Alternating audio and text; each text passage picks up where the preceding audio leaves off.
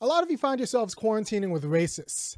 You didn't know that. They might have your same last name, or you kind of suspected that they were racist, but it wasn't that big of a deal because you didn't live there, but now you can't leave your house and you're always there. And then throw on top of it, we happen to be in the middle of what looks to be a rebellion for the sake of racial justice. And now they can't really stop talking without their racism just kind of coming out of their mouth. We learned that maybe George Floyd deserved it, or he got it coming, or how hard it is to be a police officer, or how there might have been a pre-existing condition that led to Floyd's murder, or that it was an isolated case, but for pretty much the blacks just need to go back to their place.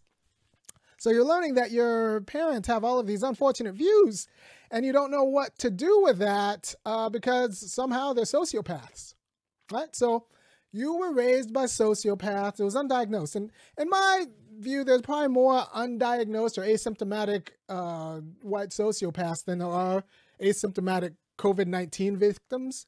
So that's just what you're now.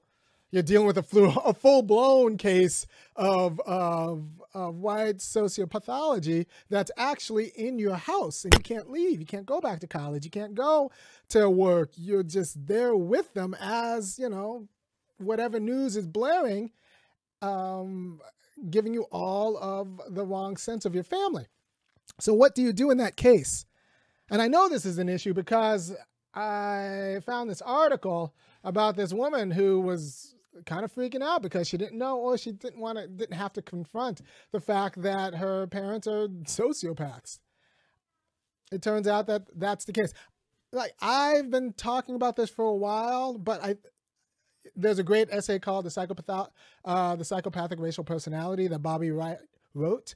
The Psychopathic Racial Personality. I'm going to put it in, I'll go ahead and put it in the description of this video. Now, Bobby Wright actually thinks that these white people are psychopaths. So I don't go as hard as he does.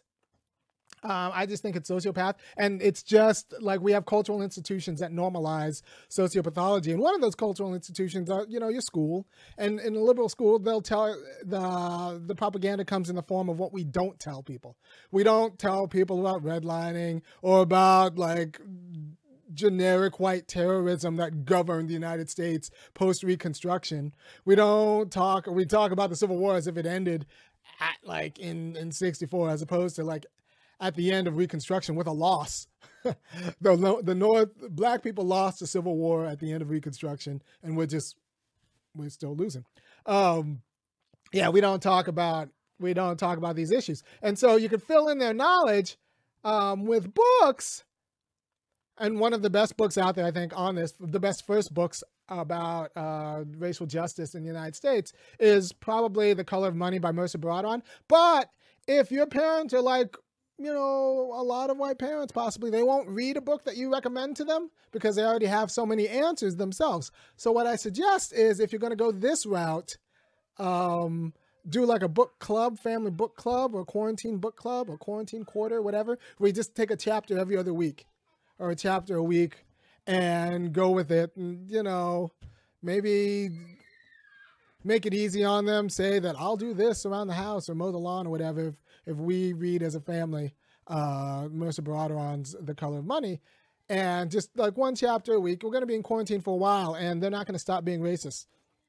So I think this is a healthy way. If they are actually bookish, if you lucked out and have those bookish racists as your family, this is actually the best book on the market for it. It's called From Here to Equality. It's a little bit more dense, but it's great. It's great. And at the end, if you read both, The Color of Money and From Here to Equality, and your parents are still racist, well, at least they've done their due diligence. They've earned their racism, I feel like. Yeah, because everybody's got, because right now their racism is built on like this one story, this one time this black guy harassed me that one time, and I'm still upset about it. And so I moved our whole family out to the suburbs and blah, blah, blah, blah. So what The Color of Money and From Here to Equality do is actually like ground the case for racial justice in the United States. But also, since it took an entire institution to make your parents racist, and sociopaths, kind of defanging that is going to be a little bit of jiu-jitsu, or not jiu-jitsu, Aikido, right? It's going to take a little bit of Aikido in terms of as you use the kind of weight against them in a way, but in a way that they can't anticipate. So there's a great book called Responsibility for Justice by Iris Marion Young. Like I said, they're not going to read this, but you should. The crux of the argument is that the guilt liability model, where we just blame people for being racist or blame people for something, individualizes it in a way that's not helpful, right? So they get defensive, they shut down, and then you're done, right? So the guilt liability model doesn't work. However, we have to get people to understand that whether you intentionally are racist or a sociopath or not, you're still a problem for everyone else. And that means like you have a responsibility to actually make the world whole. So whether you did it or not, you still have a responsibility. It's actually irrelevant whether you or yourself are a racist. You're thrown into a world where racial justice is a problem. So insofar as you're an American and you profit from America, you have to figure out how to make America's debts whole, and America's debts include its debts to its black people. So Responsibility for Justice, I think is a fantastic book. We also have to understand that your church is going to be a problem. You know, I'm one of these cats who thinks, and for a good reason, that the church, at least in the South, but I've lived all over the United States, and I'll just say the church broadly, is a problem for racial justice. It's actually an actively regressive institution. Not Christianity necessarily, but the church. And that's the black church and a white church. The black church just teaches its people to give up on white people and like get their reward in heaven. And the white church just teaches you to, like, you know, not think about what real substantive political justice means for the Negro.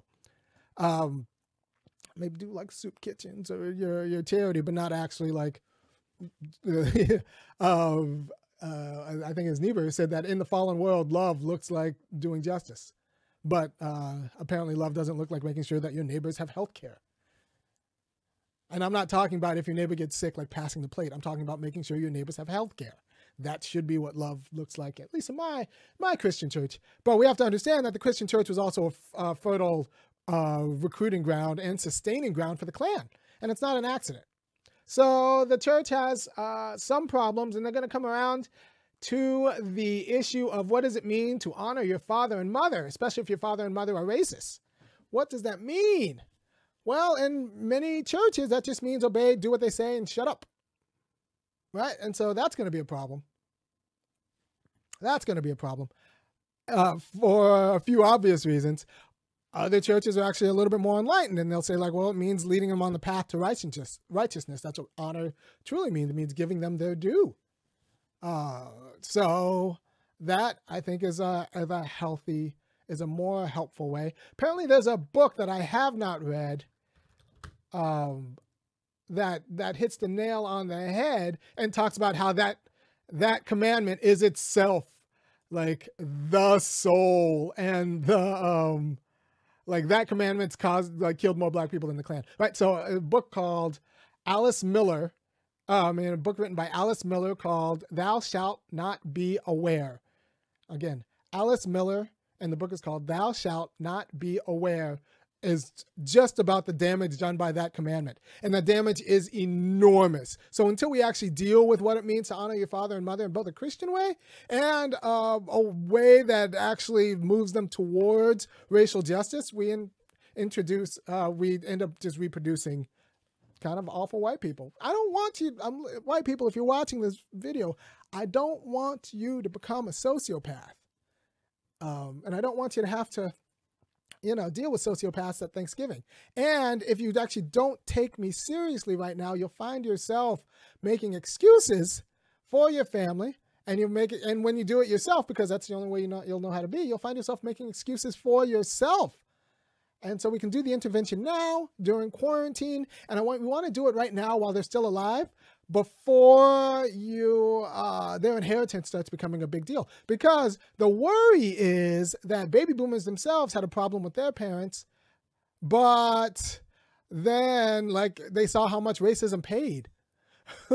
And they had bills to pay, and the parents had money. So when money when racism pays and anti-racism actually like loses you a job, it's really easy to be a racist. It's very lucrative to be a racist. We have an entire fertile economy built on white supremacy. So it's going to just seem like the way things are done. And I want to kind of disabuse your family of that relationship to both Christianity and money now, before you get addicted to money and find yourself doing all sorts of things to make sure that your uncle, the racist, is comfortable with you to leave you in your will. Because I know that happens. And nobody makes Granny upset, so we have to both be fragile for Granny and be,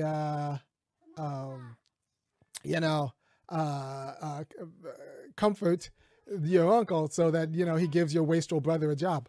So what that means is actually being honest about the influence of your family and your church in forming your parents' psychopathy. And you can work with them about that. You have to be gentle, though. Depersonalize it. Don't blame them. Say, like, look, you're a product of your institution, so let's actually investigate and interrogate your institutions and where you came up with the stories that just kind of normalized the notion that black people are disposable. Let's kind of figure it out. And you can, they can talk about their churches, and your parents love talking about themselves. So have them talk about themselves and kind of do like a systematic analysis of all of their institutions, because they're products. They're products of these unfortunate institutions, and we need to kind of like heal the institutions, heal your parents in that way. They can heal the relationship between your parents. All right? So I hope this has been helpful. And if you have any questions, go ahead. Oh, by the way, if you appreciate what I'm doing, go ahead and go to thefunkyacademic.com and kick in $5, $15, or $50 a month, because what I'm doing, depending on who you talk to, makes me downright unemployable. I'm saying that white people need to fix their families and they need to fix their churches so all of us can be free. And I think you can do it. And I think that's just one of the ways justice has to go. Thank you for your time, and I will see you tomorrow when I have a different show. Peace.